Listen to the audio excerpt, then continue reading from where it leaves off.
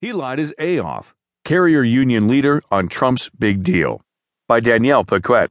From the Washington Post business section, I'm Sam Scholl. The Secret Service agents told the carrier workers to stay put, so Chuck Jones sat in the factory conference room for nearly 3 hours, waiting for President-elect Donald Trump. He'd grown used to this suspense. 7 months earlier, at a campaign rally in Indianapolis, Trump had pledged to save the plant's jobs, most of which were slated to move to